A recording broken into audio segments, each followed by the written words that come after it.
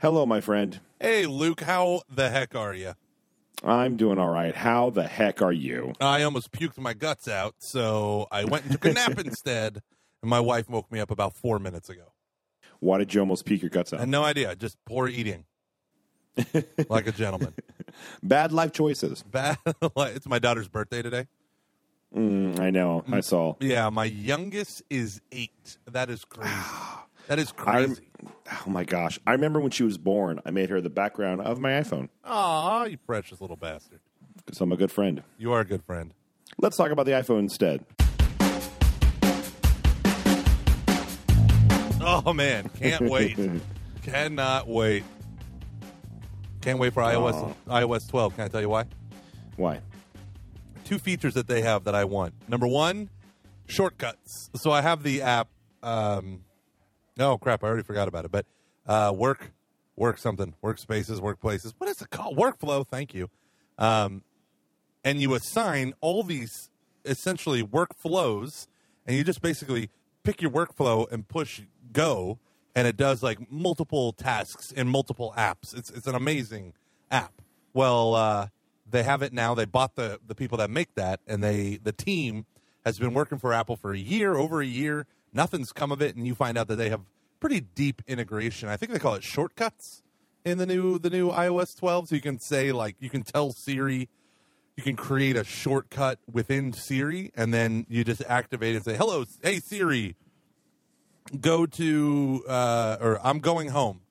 And then it'll say, "Oh, I'm going home. It'll take you 1 hour to get home. I've already text messaged your wife and told her that, and I've turned the tea kettle on, and blah blah blah." So like whatever your recipes are, it can just start doing that. I like it. Yeah. So what I used to do is I had one of those, and I would go through and I would tap the home thing. Of course, it wasn't integrated with Siri because nothing is, because Apple sucks with Siri. And I would hit the play button for my recipe, and it would go and it would get my traffic report and tell it and my exact location, and it would text that to my wife. So it'd be like, "Michael Gormley will be home in blah blah blah. He's looking at the 4th and Broadway, whatever. If I'm ever in New York City." 4th and Broadway, you see? I'm excited about that. What about you? And I have another feature, but did you hear anything in the announcement you're excited about? No, I don't pay attention to that stuff as much as I used to. And by as much, I mean not at all. So I have no idea. Yeah, I downloaded the Apple app on my Apple TV for watching the videos. And then I totally forgot it even happened because life has been crazy. And then Was it WW? Yeah. DC? Yeah. So a girl that I follow on Instagram that I went to high school with, I forgot that she works for Apple. And she just had an Instagram post that said this is her 12th year at that. And she's been an engineer at Apple since 2005. And I'm like, Emily Kim, you were very, very smart when we were in high school. So this doesn't surprise me at all. Oh, that's awesome. She went to MIT. Nice. Yeah, no, I usually, this is how nerdy we are, is me and Jonathan Cardinal, the youth minister, we usually will go into the youth room, we'll drop the screen down, the big projector screen, and we'll watch the keynote live, and we'll eat our lunch there. And we'll invite the rest of the staff to come, and they all tell us, "No, why would we do that? We have real jobs." And we're like, "Real jobs, whatever, 2 hours and 15 minutes, or we're going to be in the youth room then." And we watch it live. We've done that for about a dozen of them, the different announcements and all that stuff. Not so this time. He's at stupid Cove Crest with stupid high school students. Yeah, it's true. They are dumb. Oh, so dumb. Am I right? And ugly. Let us not forget. Ugly. Listen, if you're in high school and you are listening to this, you're not as ugly as you think you are. Not at all. But you're not as good looking as you think you are either. So, just enjoy it. The only reason why... Okay, never mind. Did a filter just kick in on old Lukey boy? Yep, it sure did.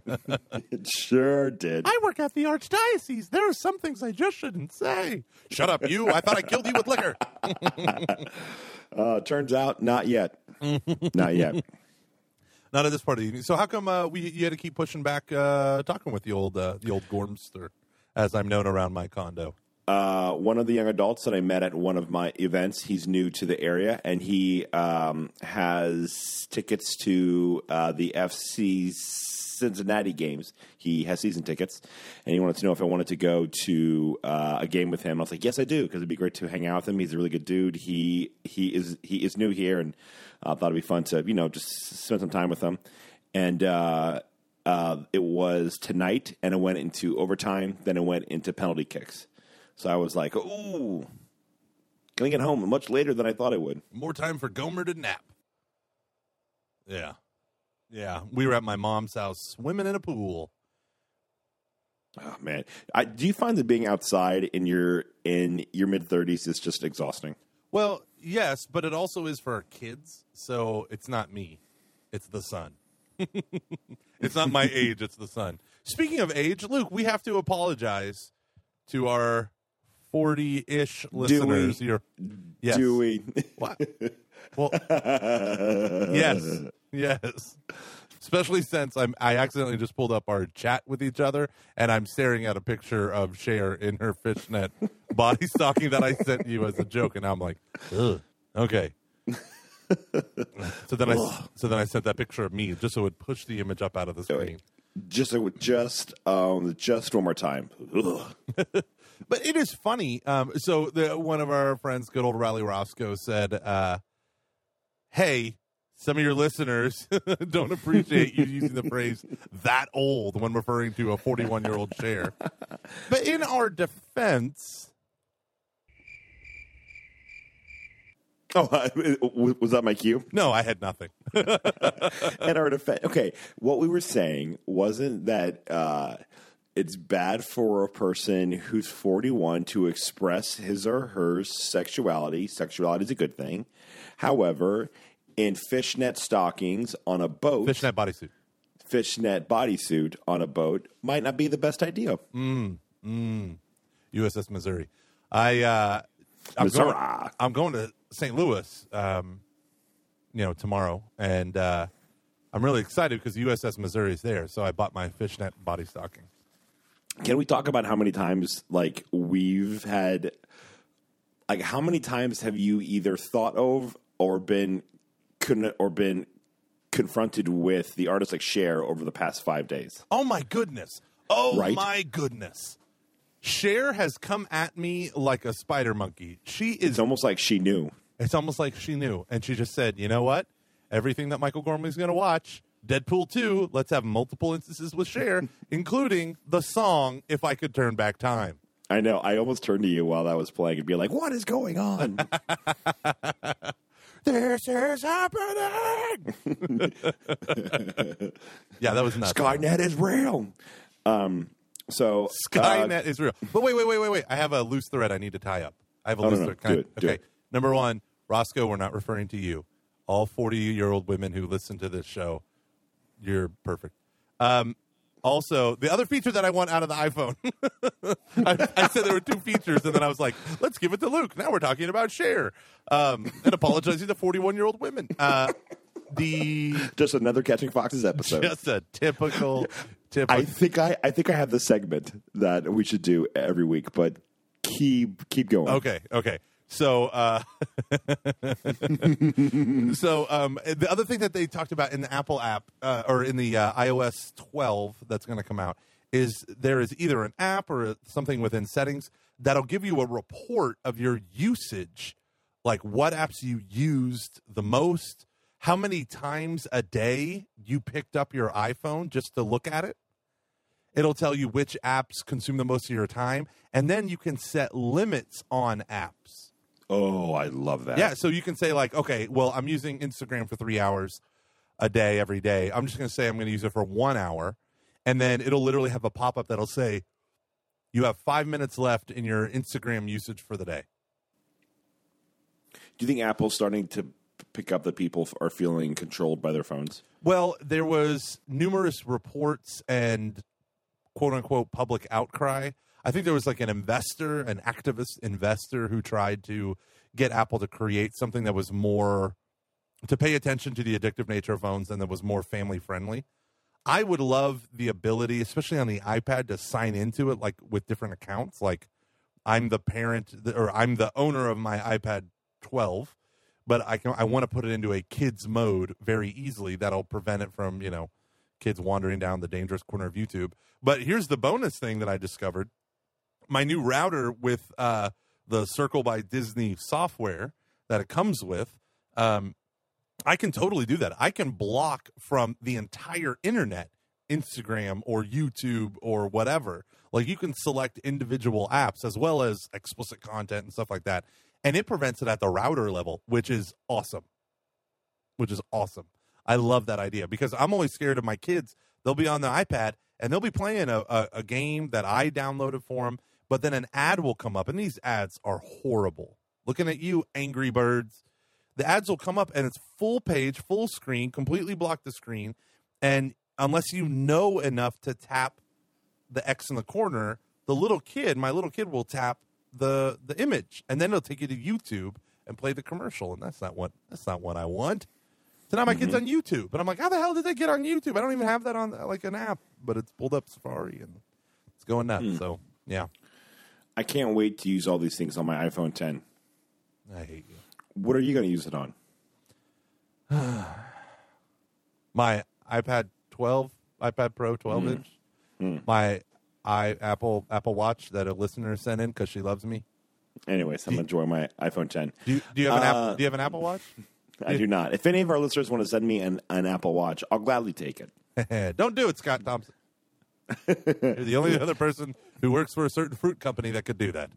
Ooh, Scotty, hi. Hey, Scott, how you doing? Come here often? Can I buy you a drink? Haven't seen you around. Look good. Can you buy me a drink? Do you do Pilates? All right. Please tell me you've used that line before, like in an Idaho bar. No. Do you know what I have done, though? You're fit. Do you use Bowflex? I've quoted Ghostbusters, and they've thought that it was an original joke that I made, and I just kept the lie. I kept the lie going. What was the Ghostbusters quote? I don't remember. It was something from Ghostbusters 2, because to me, Ghostbusters 2 was ingrained in my brain because I saw it at the age of like 5. Yeah. Thank you, Mom. Very good choice. I love that. I love that movie. What he means is Old Testament, Mr. Mayor. Real wrath of God type stuff. Exactly. Fire and brimstone coming down from the skies. Rivers and seas boiling. 40 years of darkness, earthquakes, volcanoes. The dead rising from the grave. Human sacrifice, dogs and cats living together, mass hysteria. Yeah, it was funny. I remember being like, Mom, I'm just going to go with it. And at one point in time, this girl goes, "You're like a funny game show host." And I was like, yes, Ghostbusters circle complete. Okay, so let's do this. I have an idea for this show.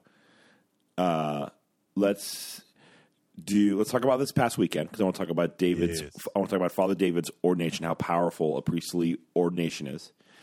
And then maybe we'll go over my 5 tips for dating, because people want to hear that from the other podcast that I did with Arlene. And then we'll do a thing called What Do I Regret This Week? Okay. All right. Let's do it, everyone. So first, I just want to say thank you to everyone. After we had a lot of great responses to our last episode. So we really appreciate that. There's a lot of people who had a lot of really great ideas of different things that we could do, and I'm excited to give it more thought and more weight. I feel like last week we shed some skin, and now we're beautiful butterflies, or we're going into a cocoon, but the cocoon itself is a new beginning. Is more downloads. Yeah, exactly. Everything's back to normal, everyone. No worries. Yeah. I do want to say it's kind of amazing. I started getting emails in response to our show, especially the first part of the show last week, where you were nervous at our thing that we peaked and blah blah blah. Immediately, people started writing in, telling us why they think we might have peaked, and you could not get more opposite opinions as to why we've peaked. The first email that we got was a guy saying, "We're great. He loves us, except the last 10 episodes, we've become extremely political, and he hates it, and he doesn't think that we know history, especially you, Luke, even though you read history books all the time, and if this individual would love to send some titles in, we'd be more than happy to read them." I read about or buy them for us. What's that? Or buy the books for us. Yeah. I read about 3 books a week. So Yeah, so that was interesting. So basically he said, stop being so political. I think maybe he thinks we're leftist in some of our comments, so I don't know. Then we had another person say, all you ever do is talk about Marvel. When are you going to talk about something serious? And I was like, okay. And they were almost identical. Like I think the second person said like the last 8 episodes. And I was like, well, you're not wrong. We did talk a lot about Marvel in that time period. We sure did. Woo! But it kind of was the most important thing that happened in America at that time. And then we just started getting people who were like, you better not stop your show or I'll despair or whatever. So, no, we are not stopping the show. Lucas committed to me for another 3 weeks, and we'll take it from there. Until he has another emotional breakdown, and we'll see how it goes. I will say we've gotten amazing feedback on our share commercial. I had a seminarian at Father David's ordination come up to me and be like, hey, do you see that woman over there? And I was like, yeah. And he goes, she runs the liturgy stuff for our church or for the seminary. And I was like, oh, cool. And she goes, yeah. She actually was educated for a master's degree at the Liturgical Institute. And then I look over at him and he goes, yeah, I don't think she can find a place for shares if I could turn back time. And I was like, you listen to the ad. He didn't come up and talk to me. Well, that's because you left early for Zach's apartment. Zach's apartment, man. That's for our other podcast called Things That Happen at Zach's Apartment. Can only be talked about on patreon.com/CF. Really?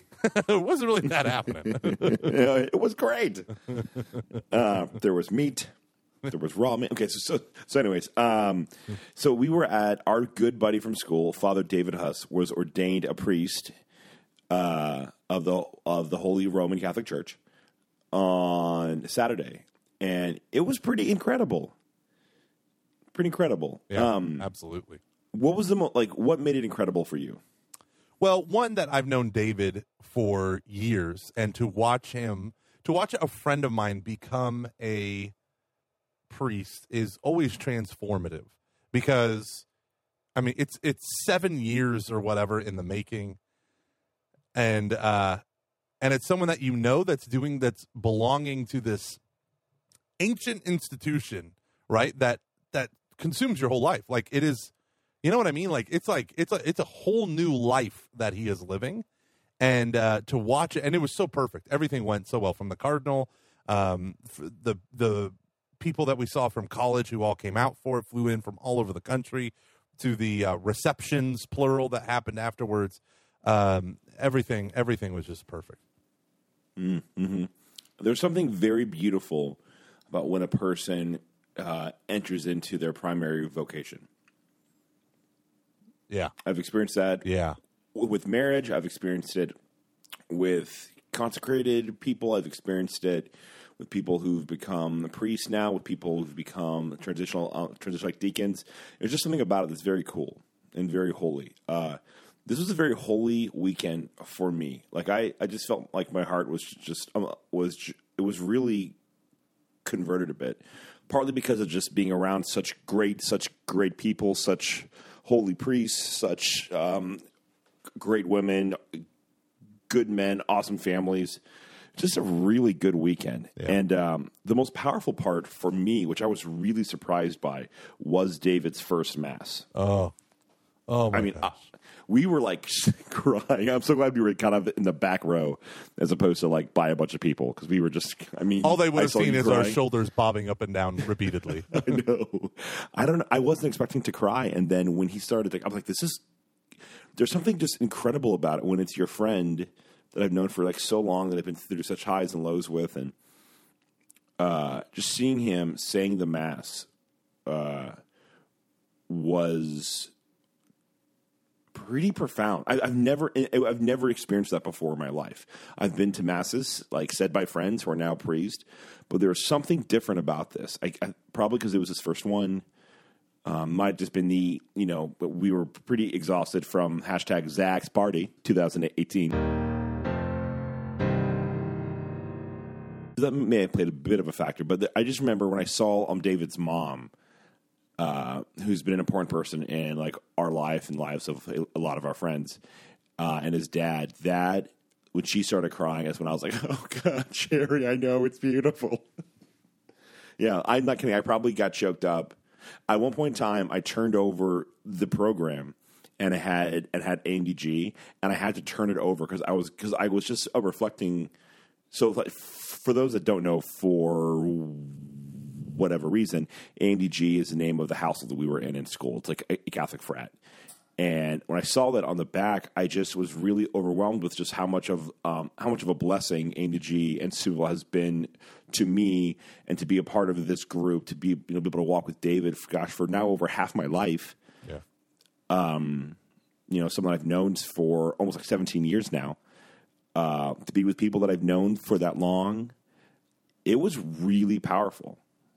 I think because I met David my first day at Steubenville. Oh, yeah. And so, and just like, wow, like that's someone that I've known for that long, the whole time. And it was just very much like one of our own. Yeah. In a way that I've never really quite experienced. When you said like someone's, realizing their vocation, like I've known David to the point where like he just seems so restless. I was talking about this with my wife. Like, he seems so restless in between graduating. Him and my wife were really good friends, and they lived next door to each other when they had an apartment when she was a youth minister at St. Lawrence. And you worked for David for a short time while he was in that apartment. So, like, my whole life was basically my girlfriend Shannon and David right next door, and everyone in between that would kind of evolved or revolved around those orbits. And the amazing thing about David was I always felt like he was restless no matter what he was doing, right? Like they always had, doing stuff for his dad, who's a doctor, an amazing doctor. You always had this feeling like this isn't it, You're like, come on, man, get a job, do the thing, or do whatever it is. And then he went off to seminary. And, all my friends who go off to seminary always ask, is this their vocation? How long is this going to last? Is this going to take? And when David went from philosophy, which I think he was only there for 1 year, and then he came up to St. Mary's for his graduate level stuff, theology. It was like literally at that time that I was like, David isn't restless anymore. And you could tell that he had a peace about where he was. That often I find men in seminary, they say this line like, they'll give like a testimony at church, and it's like, hey, I'm here from the seminary, and I'm going to become a priest, Lord willing, in 4 years. God has called me to the priesthood. I think, I don't really know. Seminary is a great place to discern your vocation. And it sounds like they're issuing so many disclaimers, but there was always when David would talk about it, he had frustrations with stuff, whatever, like any human being would at the process of becoming a priest. But there was always this level of like, yeah, this is where I should be. And it was awesome. Yeah, I agree. It was very, I don't know, when he prayed over me, when he did the blessing, there was this calmness to his voice that I've never quite experienced. I've seen in David him or in your life? In him. Okay, good. In him. That, and I've had some great I've had probably dozens of heart-to-hearts with him. I've had very serious chats about good stuff and bad stuff and heavy things and hard things and, like everything. Yeah. To put it into perspective, when my dad died, my girlfriend at the time called David's mom, and she's the one that told everyone. Yeah. So this is like the relation, it's just that we have, and I feel like very, very close with him and his family. And there was something about it that I was like, oh, this is good. God's doing things, and you can tell that this was the result of an abundant relationship with God, and years of work and growth, and it's the power of witness. And I think that's why this weekend was so powerful. It was Father Dave Pavanka's witness, a beautiful homily at David's. I just want to hear I wish Father Dave would put out a podcast of his homilies. Yeah, because agreed. He's the best preacher I have ever heard. And I don't know. It was just great. Like, there's something about where we went to school, and this is true for anyone, I think, who goes to a place where you have really good friends and a great experience. Where where you go to a school where everyone's kind of on the same page, has the same mission in life, and though we've all gone different ways. Some people, we are all like not the same, but in like some ways we still are. Just better grown up versions of ourselves. And it was just such a great experience of like just a humanity. I know it sounds a little absurd, but it really was. And I had this really incredible moment when I went up to receive communion from Father Dave Pavanka. He said, "The body of Christ, Luke." And it had just been a very, very long time since a priest had said my name at that moment in time. And it was really moving. Like, here's a guy who, again, like Father Dave, he has known me for a long time, and I really didn't get to know him too well until around 2003. And after that, it's some pretty profound moments for me with my own life and during school and after school. And there's just something. It was like the church just being the church. No programs, no goals, no like mission statements, just being who we are. Not that stuff's bad, but there was no agenda to anything. Yeah. And it was really beautiful. Like, and that took 17 years. At least for me, that was something 17 years in the making. Just a really great week. Like, to me, it's like one of those things that if I had a person with me who was an atheist, I'd have them experience that weekend with me and go, that's where I believe in God. This right here is why I believe in God. One of the reasons why. If like they could inhabit like my thoughts and my mind and my experience of that. I know it sounds kind of odd, but and let me describe to you the Mass. So Father David is an amazing singer, amazing voice. And that was actually why Luke was working for him, was he had released an album and doing all this stuff, kind of agent stuff kind of around that. And it was to hear David sing the Mass. So his first Mass was a Mass of Thanksgiving done at the seminary. And the seminary has a beautiful, small-ish chapel. It seats about 250. And the pews are arranged, I don't know what you call it, but stadium seating, basically. So they're pews that face each other. And it's for the traditional kind of chanting back and forth of the Liturgy of the Hours. And they have Mass there. So at one end is this beautiful altar with a mosaic of the seven sacraments and the I am the vine, you are the branches kind of thing. On the other side, kind of in the middle, is where the ambo is, where the word is proclaimed. And you're facing people, right? You're facing each other in a stadium seating, pews, whatever. It's an old school chapel, and it's perfect. And then when David did the Mass, the vestments were like 100 years old that everyone wore that David had. And then he sung it. So it was a sung Mass that had a scholar from the seminary singing, the woman who went to the Liturgical Institute. She was in charge, and she was awesome. Lauren. And then David sung all the Mass parts. And to hear the Roman canon, which most of us don't hear the Roman canon, it's the first Eucharistic prayer. It's the most ancient one for the Mass. It has the most amount of, I almost said celebrities, saint litanies kind of brought it. The most amount of Catholic celebrities. Cecilia. It was awesome. And David sung the whole thing. And I was telling you, Luke, I think like the church teaches like full conscious and active participation. That's what it means. Don't just spectate, participate in the liturgy. As priest, prophet, and king, every baptized and confirmed Catholic can offer their own sacrifices in union with the sacrifice offered by the ministerial priesthood and all of these wonderful stuff. But because my friend just became a priest, and this was his first Mass, to watch him, like I was spectating like crazy, but all the things the Mass does for the priest, which is, especially in the liturgy of the Eucharist, the whole point of vestments and everything else is to obliterate the personality of the priest. So I'm spectating on this man, my friend, who is now a priest, but the way that they did the Mass drew me not into, and the only thing that pulled me out was people taking photos, but it drew me out of being like, oh, look, it's David doing this thing. Yay, I'm applauding you, like a kid doing a piano recital. No, it was like, this is the Mass. This is the thing that every priest holds in common. This is the thing that I can experience every single day of my life.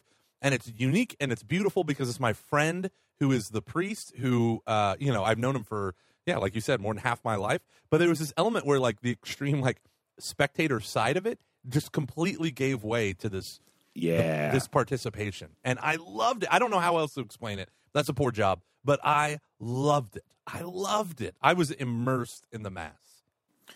It was truly a group of people coming together who loved Jesus Christ and each other to offer up the Mass. I mean, I don't know if that probably doesn't do it justice, but anyways, yeah, it was good. It was good. Kind of bittersweet in hindsight. I don't know when we're all going to get together again. Yeah. I mean, really, the next time is going to be at funerals. Yep. Well, probably going to be your funeral. Yeah. Let's be honest here. We should have a death pool. Who's going to be the first one of us to die? There's so many inside jokes that we could make right now, but we're not going to. Yeah. So, anyways, if your friend becomes a priest, go. It's very cool. Go to everything super holy. and do everything. Yeah, really, truly. Like I was very surprised that the Thanksgiving Mass was his first one. I mean, I was excited about it, but I remember I just didn't think it was going to hit me the way that it did. So, yeah. It was just great to see his parents like experience that, and our friends. I don't know. I was just so overwhelmed with gratitude the whole time. So, yeah. And my favorite part is whenever the priest gets anointed, his hands are anointed by the bishop. He then wipes his hands off on a stole, and that stole is given to his mother. It's always like this heart-rending moment when a mom gets to receive that. As soon as he started to talk, I was like, he's going to do the mom cloth thing. Oh, gosh. The mom cloth thing. Yeah, when Father Paul did that, I lost it. Oh, yeah. Yeah. Yeah. We are two huge emotional douches. To end that beautiful reflection. Now, can I say something, Luke? I'm going to ask your opinion. I might edit this out. Mm-hmm. Okay. So, thinking about David's ordination and him being a priest, I tried to do something, right? I literally listened to our first episode, Create, Don't Just Consume. And I listened to that one day, and I was like, I'm going to do something that is creative, that I like, but that I'm incredibly embarrassed by. So I made that, spoken word poem about the priesthood, right? That I made you listen to. You remember that? Twice. Did I? What? What was the once when you created, and then once again when I got I think it was the morning before we were about to leave to go to the cathedral. Yeah, that's when it was. Yeah. Yes. Yeah. Yes. Well, I'm going to put a link in the show notes if I don't drop a clip in the audio. I think you should. I think you should play the whole thing here. I think it's very appropriate. Oh, you're my best friend, Luke. I know. Put that in your blunt and smoke it, Chris Miller.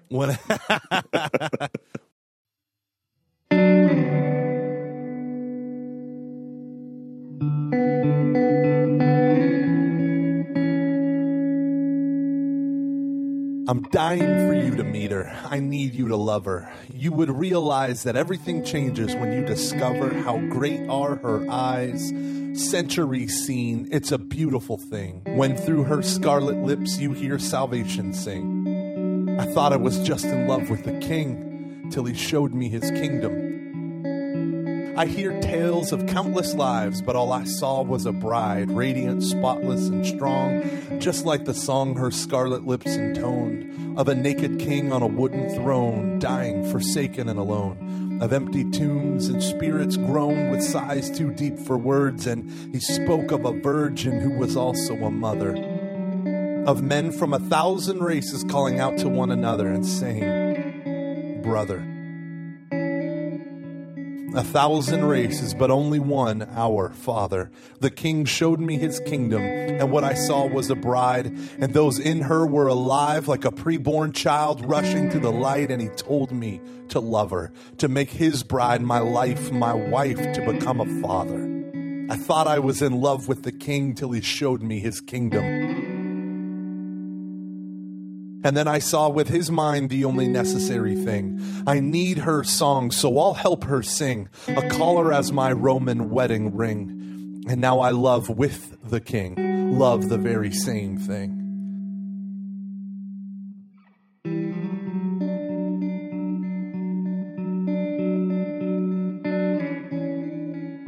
She drove me mad. I left family, jobs, all that I had. When I saw her curls flow down like Gilead, one glance I was sold. And if I may be so bold, I'll describe her. Her curves are the cityscapes, alleyways where sinners hide and undo the living of their lives. I had been bitten by the harshness of their hurts. She would be their lily among the bramble of the city, a garden grown with gospel sown, a mountain of myrrh in streets grimy and gritty. Her curves are the tears falling down mom's cheeks, who cried for weeks and weeks, and dad's vision blurry, burdened with so much worry when empires come crashing down, and I'm still smitten with the kingdom. Where the broken and the lame, known each by name, their hurt lies and shame, assumed in the day of pain that he made us good. That Friday is the shape of my neighborhood. For so many years I lived Thursday, borrowed time, thinking life is but a joke. But it was her voice I heard as the thief kindly spoke, telling me the hour's getting late. In sin, our blocks separating, widening the gap between us. But the King, without hesitating, throws himself into the breach. One man landing on Normandy Beach. Self-emptying silence, a perfect contrast where love constantly challenges fate. And that's why I love her. He made her so pretty. Sunday life of daydreams made real that even thieves could hope to steal and find repose in his repeal. I'm dying for you to meet her. I live so you will love her and discover what I have uncovered. There is no throne who would have Christ selfish and alone without the church for a mother. I thought I was just in love with the King till he showed me his kingdom, and in my freedom I learned to love with the King, to love the very same thing. With my collar as my Roman wedding ring.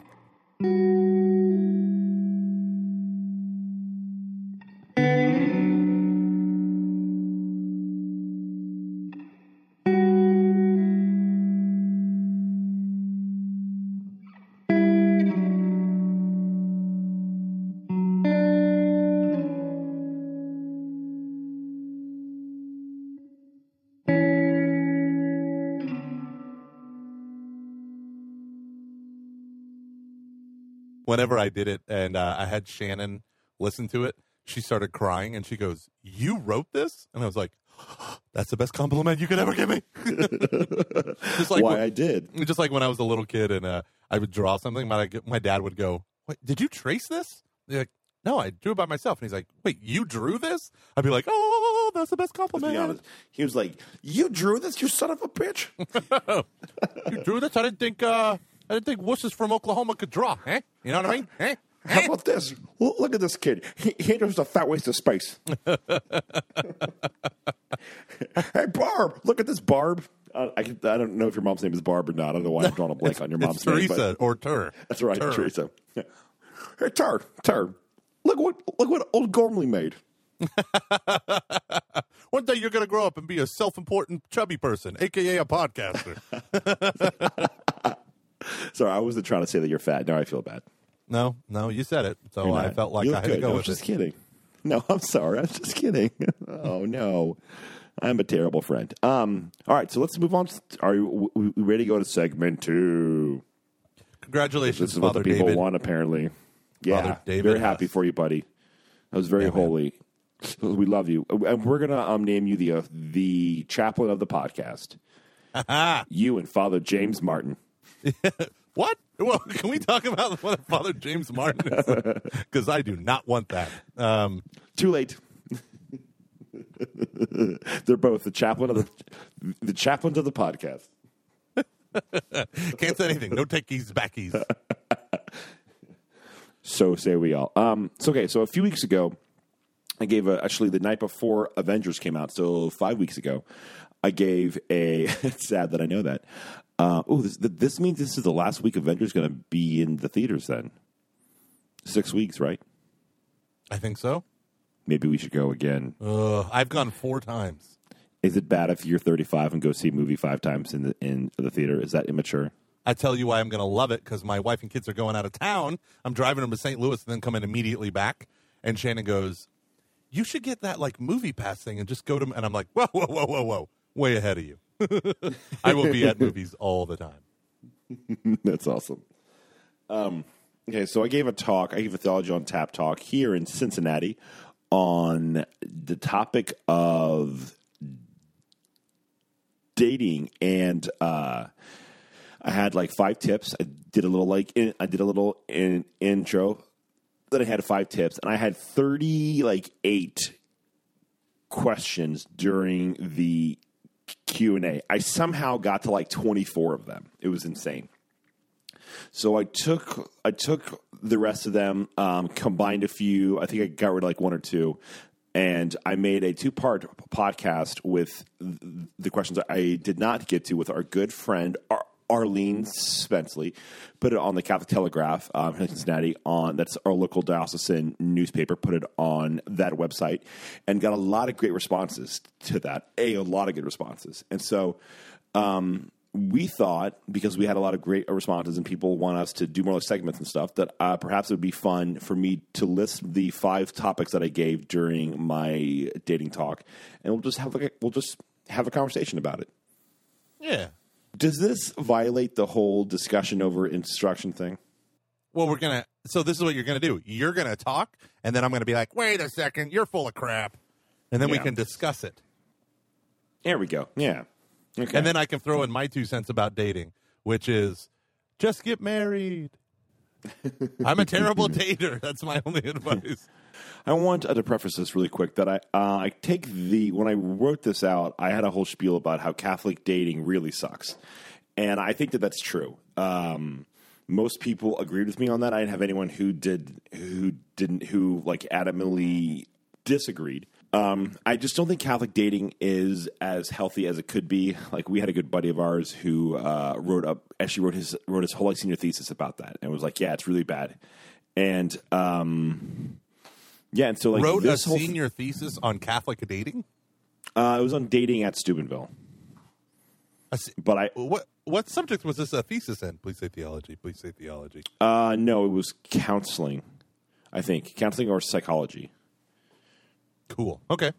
So I don't want to name who it was, but he said he's willing to come on the podcast to talk about it. So there we go. And I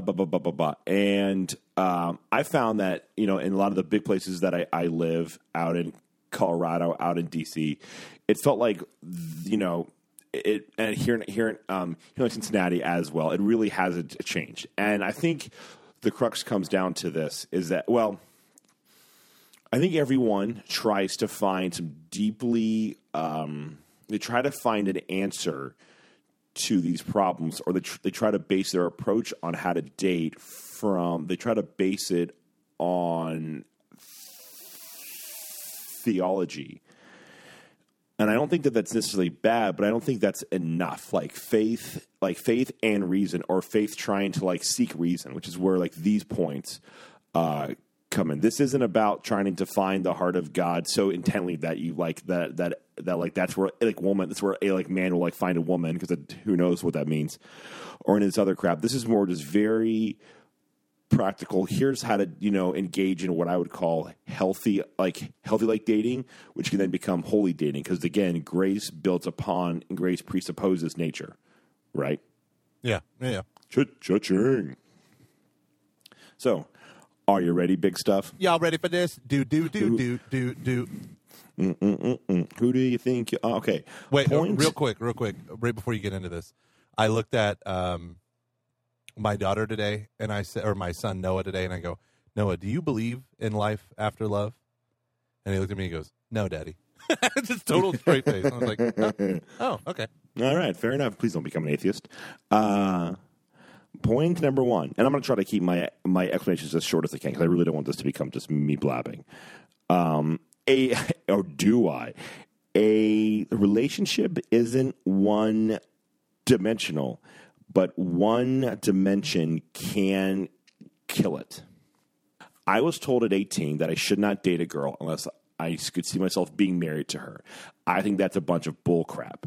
I think there are really kind of two parts to when we date. One part is I think it is important to say I'm dating to really discern if I want to get married to this, to like this person here. But there's this whole other part to it where it's just I find this person to be very cool.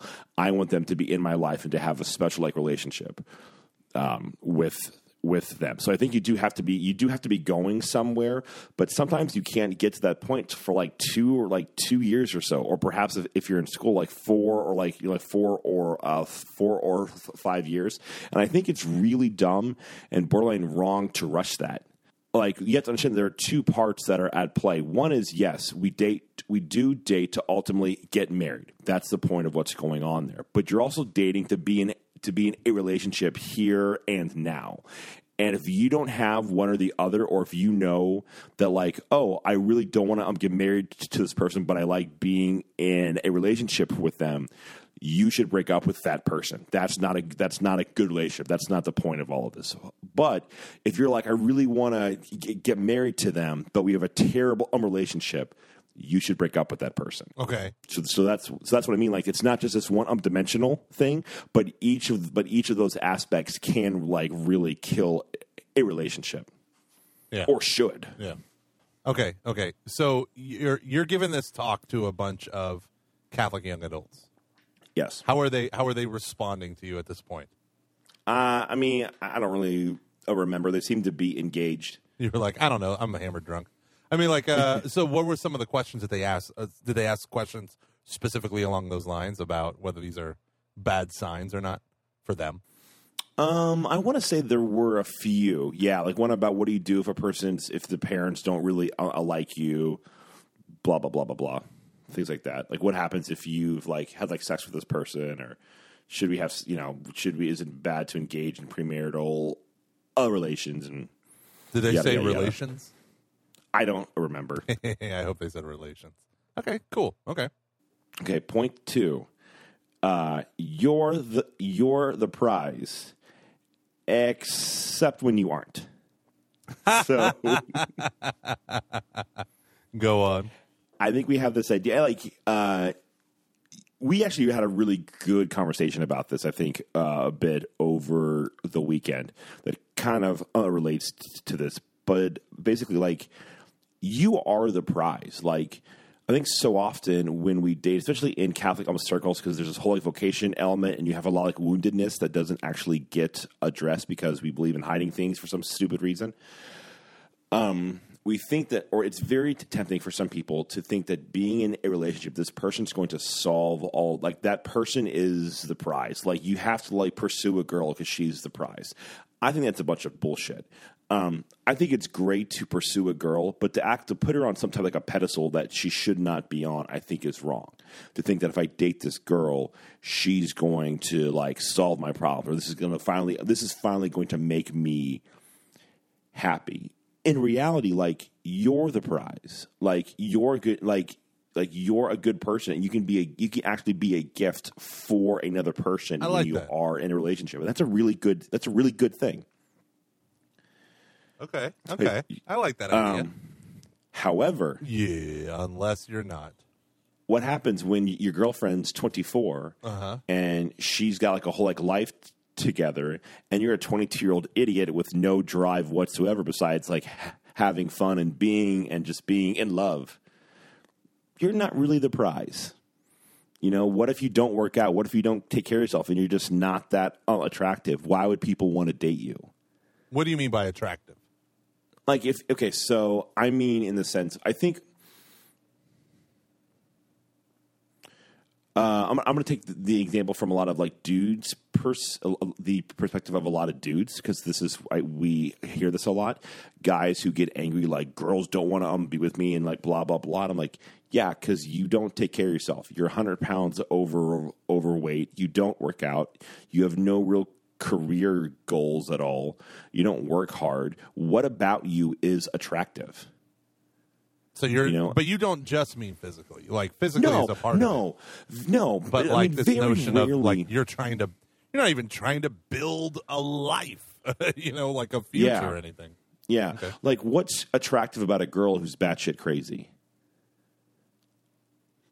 Like really, like what's truly attractive?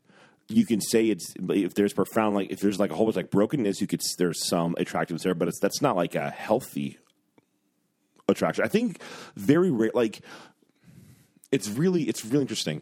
I think when people get the most upset about being rejected, it's actually not because of like, okay, so this sounds insane, but I used to have a thing that I would tell myself if a girl wasn't into me, and I was like, would you be this upset if she was a lesbian?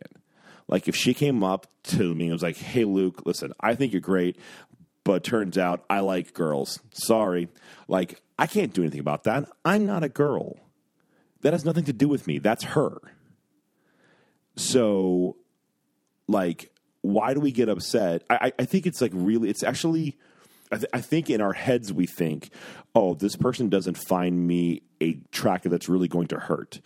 I don't think that's actually the case when that happens. I think what ends up like really hurting us is when there's a thing about us that we know is bad that repulses them, or that it has become such a problem that it has made me unattractive. Not eating well, not taking care of myself, not having a solid prayer life, not having goals or ambitions, things like that. That's the rejection that hurts because they're right.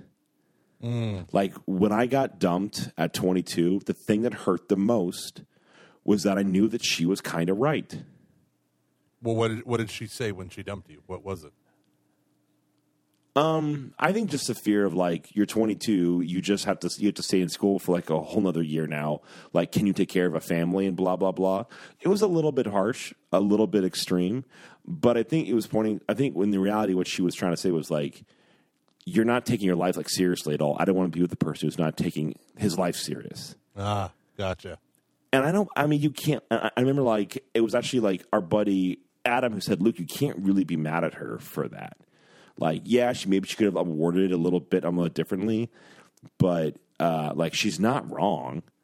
Like for not like wanting to be with a person who's like, is gonna like take care of themselves and like, like really commit and like fulfill the responsibilities and the obligations they have. Because I wasn't really doing that. So why would she want to be with, like, and again, part of that was, I think a lot of those, I was just an immature 22-year-old kid who had to grow up.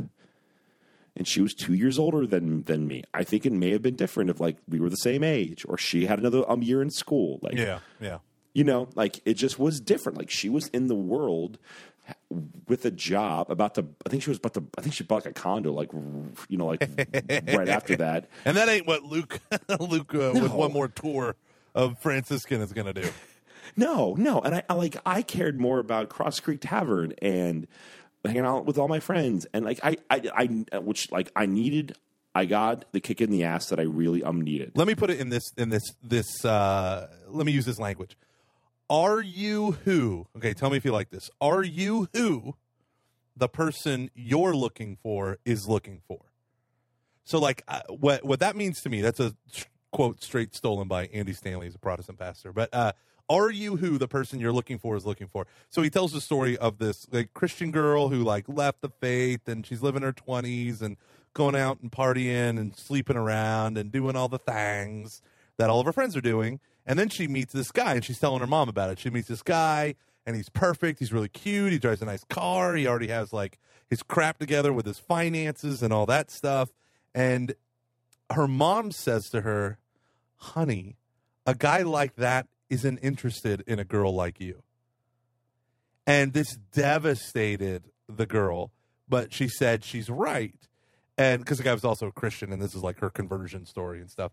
And she was like, I was so devastated because I realized my mom was right. And the idea was if I want a certain type of person to pursue me, am I that person that they are looking for? You know, I'm guessing this is kind of like I am the prize kind of thing, but in a different sort of angle. Am I living, because different people, like I am not an attractive man, but I wooed my wife, right? And I don't know how to say it. Like, sometimes I feel like if someone breaks up with us, there is a lot of, like, especially if it's a long relationship that ends, there's a lot of, like, self-hatred people can dump on themselves, right? And that I do think that there is a place to say, yes, like, maybe I'm not the right person for her, she's not the right person for me, or we shouldn't have, you know, but a lot of people get dumped because the other person wasn't feeling it. But sometimes you are feeling it. Like, you're thinking everything's great, and then they end it. And you're just not the person that they're looking for, you know? Mm-hmm. Yeah. And it's like, I think this kind of gets to some of the things that, and I know some of the stuff that he says, like, isn't good or there are issues with, but like this, I think this hits to some of the things that Jordan Peterson talks about that were like why he has struck a nerve is a lot of things that like he talks about is about things like this idea of like treat yourself as if you were a person you had to take care of, because you do. I mean, like, truly, I was the kind of, because that was me in school. I thought God was going to take care of a lot of my needs that I myself like really am needed to do. You know, and I think there's sometimes the way that we word things in the church for people like me. I'm not saying we have to change everything to like fit people like me, but it's like the worst thing I could have heard. You know, because it fed into like my own fear that I couldn't take care of myself, that I was like a worthless piece of crap who really needed God to save me. And that's true in the sense of my own, like, the sin in my life. But I truly thought I wasn't able to take care of myself, or that things would just like work out, you know? Are you saying that you're putting the responsibility of living a good adult life on God coming in and doing it for you? Yeah, almost. I think I was so paralyzed by the fear of certain things. Like, I remember one of the reasons why I wanted to become an atheist so badly was I could finally just have control over my own life. And I would just be like, it's my responsibility now. And I just, there's this thing where when I start to really try to discern what is God's will, that can be paralyzing for me. Yeah. Or I'll put, you know, if I feel like things are out of my control, I won't really put effort into trying to change it. Yeah. If that makes sense. Yeah, why would you? And, why would you? Yeah. And so it really is something where, like, for me, and I know it sounds weird to some people, but it just, for whatever reason, this has just been a struggle of mine. Like, I can remember when I first had my conversion in high school, being in my chem class and totally not paying attention at all, and really also just kind of feeling God say, hey, dude, you need to take this seriously. Like, you need to, like, and being like, why? Like, this isn't really, I mean, like, I will, but, like, it'll all work out. Like, you know, and, you know, and I had to work through that a little bit, you know, and it's like, when we all have our issues, we all have our crap. Like, this isn't like, we all haven't been the prize. Every single one of us. It's not about being rich. It's about, are you responsible with your money? Are you working hard at your job? Being rich, I think, like, sure, there's some girls who find that attractive, but, like, they're really shallow. And for the most part, what girls find attractive is a person who's just responsible. Yeah. And you can be the outgoing, loud, fun guy who's insane, and like this is the most I'm at a point in my life right now where this is the most responsible I've ever been with my own money, and I've never felt more healthier or free in my life about it. Like, I enjoy paying bills and doing these things because I have all these goals that we're trying to, you know, and like everything I do, even the small things that like help me get close to that goal, feels like it's like a small emotional high. Yeah. And it's crazy when you do the right things, how rewarding that is. And that's like more attractive to my wife when I'm doing those things. Luke, when you don't spend all of our money on what is your go-to thing that you've had to stop in order to be more adult? When you just don't buy things on Amazon. Like my big thing is like eating out and drinks, you know. So when I'm only getting 2 drinks out, and when I'm only getting 2 drinks when we go out, or when I'm, you know, like bringing my lunch into work or things like that, you know, or because I'm the person who will go out and I'll want to buy everyone beer. Really? I love. At one point in time when I was in Austria for school, there was a bank right next to the bar that we used to go to, Urs, and I went over to Urs and I went over to the bank right next to Urs and withdrew 100 euros, just like was buying people drinks, because I love it. I love being charitable like that. It's so much fun. But there comes a point when like, how is that charity when I'm blowing all of the money I should be using to like travel across Europe and like have this once in a lifetime experience? Yeah. Instead of buying a bunch of drinks for people who aren't going to remember a thing that I'm doing. Yep. You know what I love? I love it when people buy me drinks. So me and you, we're the perfect friendship. Exactly. So yeah, that's point 2. I mean, again, like I think if we look at, I think Scripture points us towards this ultimately, but I don't want to go too deep into that because this is just informed by our Catholic faith. So, point 3, you cannot escape the cross. Everyone has a cross. Consecrated people have a cross. People who are married have crosses. I've had 2 miscarriages. There are ups and downs with, you know, in marriages. Priests have, like, everyone has a cross, and I think a lot of times when we aren't married, it's easy to think that like, oh, if I just get married, that I'll be fine because it's my vocation, and I understand that there is like a longing to reach my primary vocation, and that's a good thing. But to think that like getting married is going to help me, was going to solve the problems I have, that is not actually true in the slightest. It actually creates more problems. No, it can like bring about like healing within your life as well, but it's a pretty radical change. And it's like, if you're not trying to grow in holiness right now, or you're not trying to be a really good and healthy person, that is not going to change when you get married. Yeah. Like, it's just not. There's no like switch. There's no click. We're like, and now I'm a responsible adult who has a job at a bank. You know, like, that's not how it works. And then I also have this point that I think is very true. Like, no, you become a youth minister. That becomes the bridge. Yeah, I'm learning to adult. What are you doing? I'm a youth minister. I get to pretend like I'm not really in it for the video games. And then I just add this part that I add where I say there is no such thing. There's no glory in a self-imposed cross. Okay. So, wouldn't you say though that most people don't know that they're imposing it on themselves? I think when they have to take a step back and really ask themselves, yes. Which is why it's important. They do know. Which is why it's important to have contemplative prayer time or meditative prayer time, whatever, in your day. Like, if you don't have silence and repose in your morning to think about these things, when are you ever going to think about them? When you're tweeting from the toilet while on your phone? No.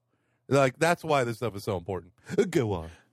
I mean, I can remember going to Austria when I saw all of you and just being like, is this a good use of my money? Who cares right now? You know, like, and as for as great of an experience as that was, there's this part of it just like, is this a good use of my time and money? You know, and there was a little part of you that was rational, that was then beat up by that guy that says, no, in the future I'll work at an inner city school and for 5 years, and they'll pay off all my student loan debt. Exactly.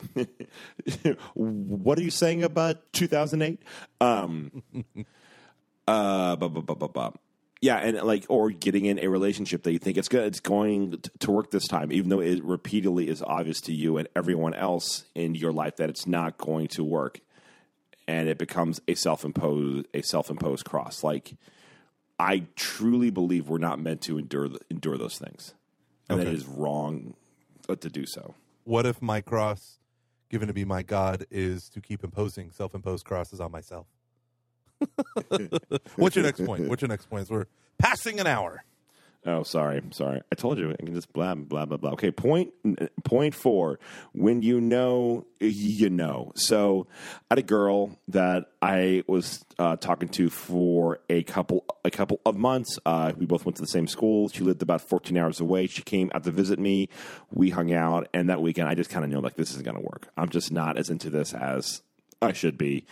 This is not going to work. I kind of remember like having this thought of like I didn't go through the pain of like at that time was those were the two the worst breakups of like my life. I remember having this thought of I didn't go through that to like date to have like this kind of relationship where I'm just not. I'm not interested in this person, and we were I had to drop. So we were about 5 hours away from the airport that this girl that she flew into to come and hang out with me. Really great girl. Very, very nice girl. I think she is married now. We're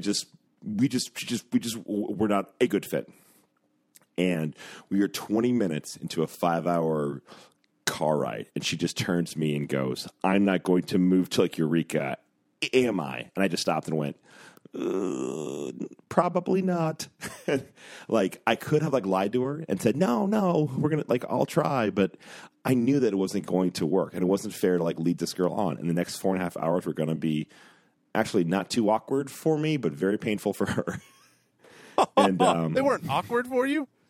I mean, I just was like, that was the right call. You're like, no, man, I had Dave Matthews' Greatest Hits, and it was playing. It was about 4.5 hours worth. Well, I felt like I knew I had made the right call, so I was like in a good spot. Then I made out with her that night. That was dumb. What? Yep, not a good person. I'm not a good person. What? I don't think I've ever heard that part of the story. Yeah, I'm not a good person. Wait. You were driving her from middle of nowhere where you worked to San Francisco, right? Mm-hmm. Yeah, her flight was in the morning, so I was dropping her off at the hotel that she was staying at. And then you hung out. Mm-hmm. And then you made out. Mm-hmm. Was that your way of just getting some before she gets on the plane? Mm-hmm. Not a good person. Was that her way? Oh, buddy. Not a good person. Was that her way of trying to see if there was something there? No, I don't know. It just was, I was weak and I was dumb and I was insecure. And, it was at the time when I was trying to get away from Stu and Stu. Actually, no, I wasn't. I was in a pretty dark place at that point in time. So I just used her. It was horrible. I feel really bad about it. Like, when I talk about it, I feel bad. Like, I'm over it. Hopefully she has forgiven me. And, we haven't really talked since then. It wasn't my, wasn't one of my better moments. Yeah, we've all been there. Yeah, that's the thing. Like, we need to talk about these things a little bit more. So, why not do it with 16,000 strangers? So, point number 5. Because you're a voyeurist at heart, or an exhibitionist at heart. That's probably. I know. Oh gosh, I probably shouldn't have said that then. Okay, sorry everyone. Too late. I'm not editing. Okay, that's fine. Point number 5. Don't be afraid to pull a George Costanza. Don't be afraid to pull a George Costanza. So there's this great episode. It's this on like Seinfeld where George does the exact opposite of what his gut instinct is, and everything like works out. Like he gets a great job with the Yankees. He meets I'm a beautiful girl. They start to date, and when I started to date Erin wasn't exactly the kind of person that I had always. She was very different than anyone I had ever dated, and I went, I could use a little bit of that right now. So, and I thought she was really pretty and very cool and very interesting. But I could also tell she was a bit more on the quiet side. Wasn't a huge extrovert. Didn't really go out to bars a lot. Those are the kind of girls that I had traditionally been with. And I was like, you know what? I'm going to date her because she's a little bit different. And it ended up being awesome. And so like sometimes if you're not too into them or they're not exactly what you've always, don't be afraid. Just give it a shot and like see what happens. It might work out. It might not. But if you're in like dating rut, I think that's a great way to kind of just like change things up a bit. ask out a girl that you typically would not ask out, or say yes to the guy that you might say like no to. Just, give it a shot and really see what happens. Odds are it probably won't work out, but it's not a bad idea. I like that idea. I think this is my favorite one of all your stuff so far. Of your the point. 5? I like that. I really like that point. Like the notion of like, listen, okay, this one's outside the box, but the box you've been in has kind of come up empty so far. Take another route. Do the George Costanza. Yeah, it smells stale and sad right now. Let's just air it out a little bit. So just like leave the box, open up the windows, the box. Oh, we're going to open up the window, and we're going to light a candle. So what? What am I supposed to do? Go talk to her. Elaine, bald men with no jobs and no money who live with their parents don't approach strange women. Well, here's your chance to try the opposite. Instead of tuna salad and being intimidated by women, chicken salad and going right up to them. Yeah, I should do the opposite. I should.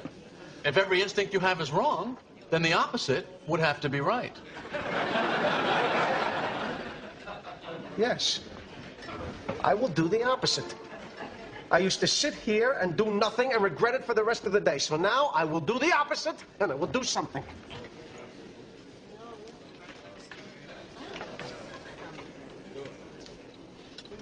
Excuse me, I couldn't help but notice that you were looking in my direction.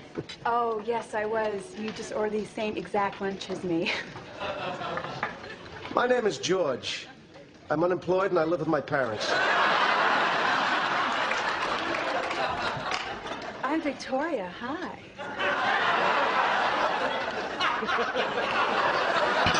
So your Messiah would be the Antichrist. That was what he said on that episode. Oh, we were a more religious country even in the 90s. Right. You use that joke today, people would be like, what's the Antichrist? I know. Or don't put your Messiah on me. That's my truth, Luke. Oh, man, I like that. Okay, what's your last point? Last point. Swinging for the fences, Luke Gregory Carey. We are at Theology. Oh, that was it? I thought you had one more. No, those were my 5 points. Okay, let's rehash them. Point number 1. Oh, gosh, okay. You are the butterfly. Point number 2, reach for the stars. Point number 3, follow your bliss. Point number 4, only date hot chicks. Point number 5, even if you are a chick. Point number 1, a relationship isn't one-dimensional, but one dimension can kill it. Point 2, you are the prize unless you aren't. Point 3, you cannot escape the cross. Point 4, when you know, you know. And point 5, don't be afraid to pull a George Costanza. Now, which one was it? Point number 1 that you did? No, wait. Which one was the lesbian comment that if the girl you're talking to is a lesbian? Wait, what was that point again? Because you were. Oh, did you end up using it? No, I did not. Because I asked a ton of people about it the week before. Like, I asked them what they thought, and a lot of people thought it was funny. But like one person that I trust was like, I don't really know, so I did not. That was from to when you are the prize ... unless you aren't.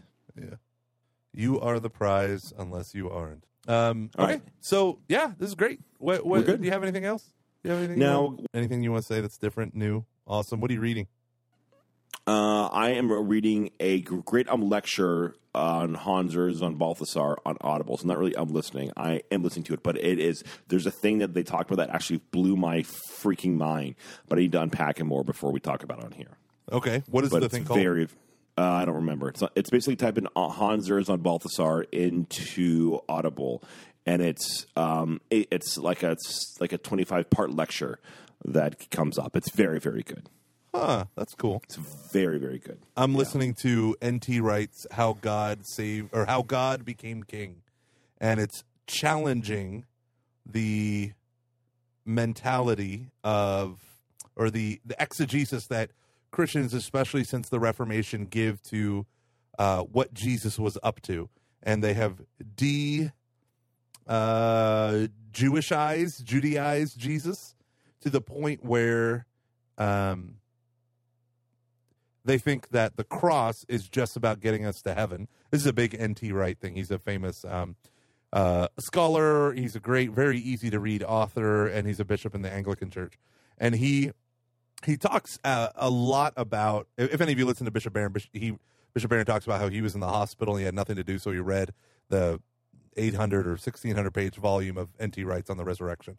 So I'm reading this, and it's all about like understanding that it was the death of Jesus on the cross that made him the king of Israel, and how that's really the point, not just this notion of salvation by faith alone. He said his main thing is like after the first 400 years of the church became so Hellenized and de-Jewish that its flow from Old Testament to New Testament was really like, look at the prophets and how they point to Jesus doing these things.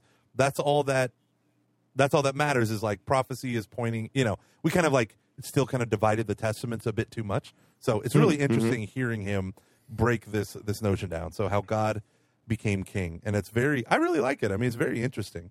And he kind of explodes some of the notions of like verses that people just assume they know what it means. And he's like, no, you're only interpreting this because you're a post-Enlightenment Westerner. That isn't how a Jew in the first century would have even come close to hearing it. And so I really like that. I think that's really cool. Yeah, there's elements of it that I'm kind of like, but there's a lot of elements that I really like, and I do agree with. And he even talks about how like the creeds of the church, because they go from basically the birth of Jesus to the death of Jesus, and they kind of make his life not important. And this is why I think the luminous mysteries are so important, is because they have that right there at the center of his life. There is this whole notion of the center of the luminous mysteries is the whole notion of the proclamation of the kingdom, and that's like what the book is about. It's like this notion of like we separated the cross from the kingdom, and we don't understand what's going on anymore in what Jesus is trying to accomplish. And so I like it. It's really good. That's really cool. Yeah, I like that a lot. Yeah, so that's what I'm reading. Cool. Nice. All right, man. Have a safe drive. Oh man, this is gonna be murder. Thank you, brother. Thank you. It's gonna be murder. It is. I have a YouTube video on silent playing, and it's one of those videos that you see at this bar by my house where it just plays like fail videos, and so I don't have to listen to anything. I just watch like cars crash into fences and stuff, and it's funny. I just watched a kid who looks exactly like I looked in maybe 9th grade of high school, and he just did the splits.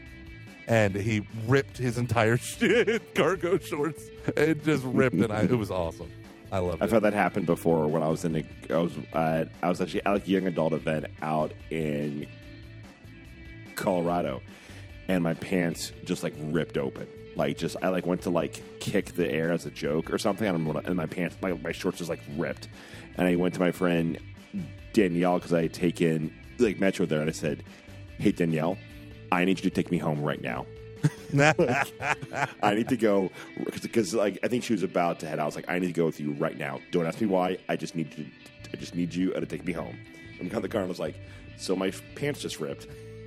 It was very odd. That is so funny. Remember in college when you jumped on my back while I was kneeling down, and I tried to stand up and you jumped on my back and it split my pants. You remember that? I think I do remember that. Yeah. Oh, it was awesome. Good times. Then your balls came out for everyone to see. Balls. Yeah, thank you. Thank you for that.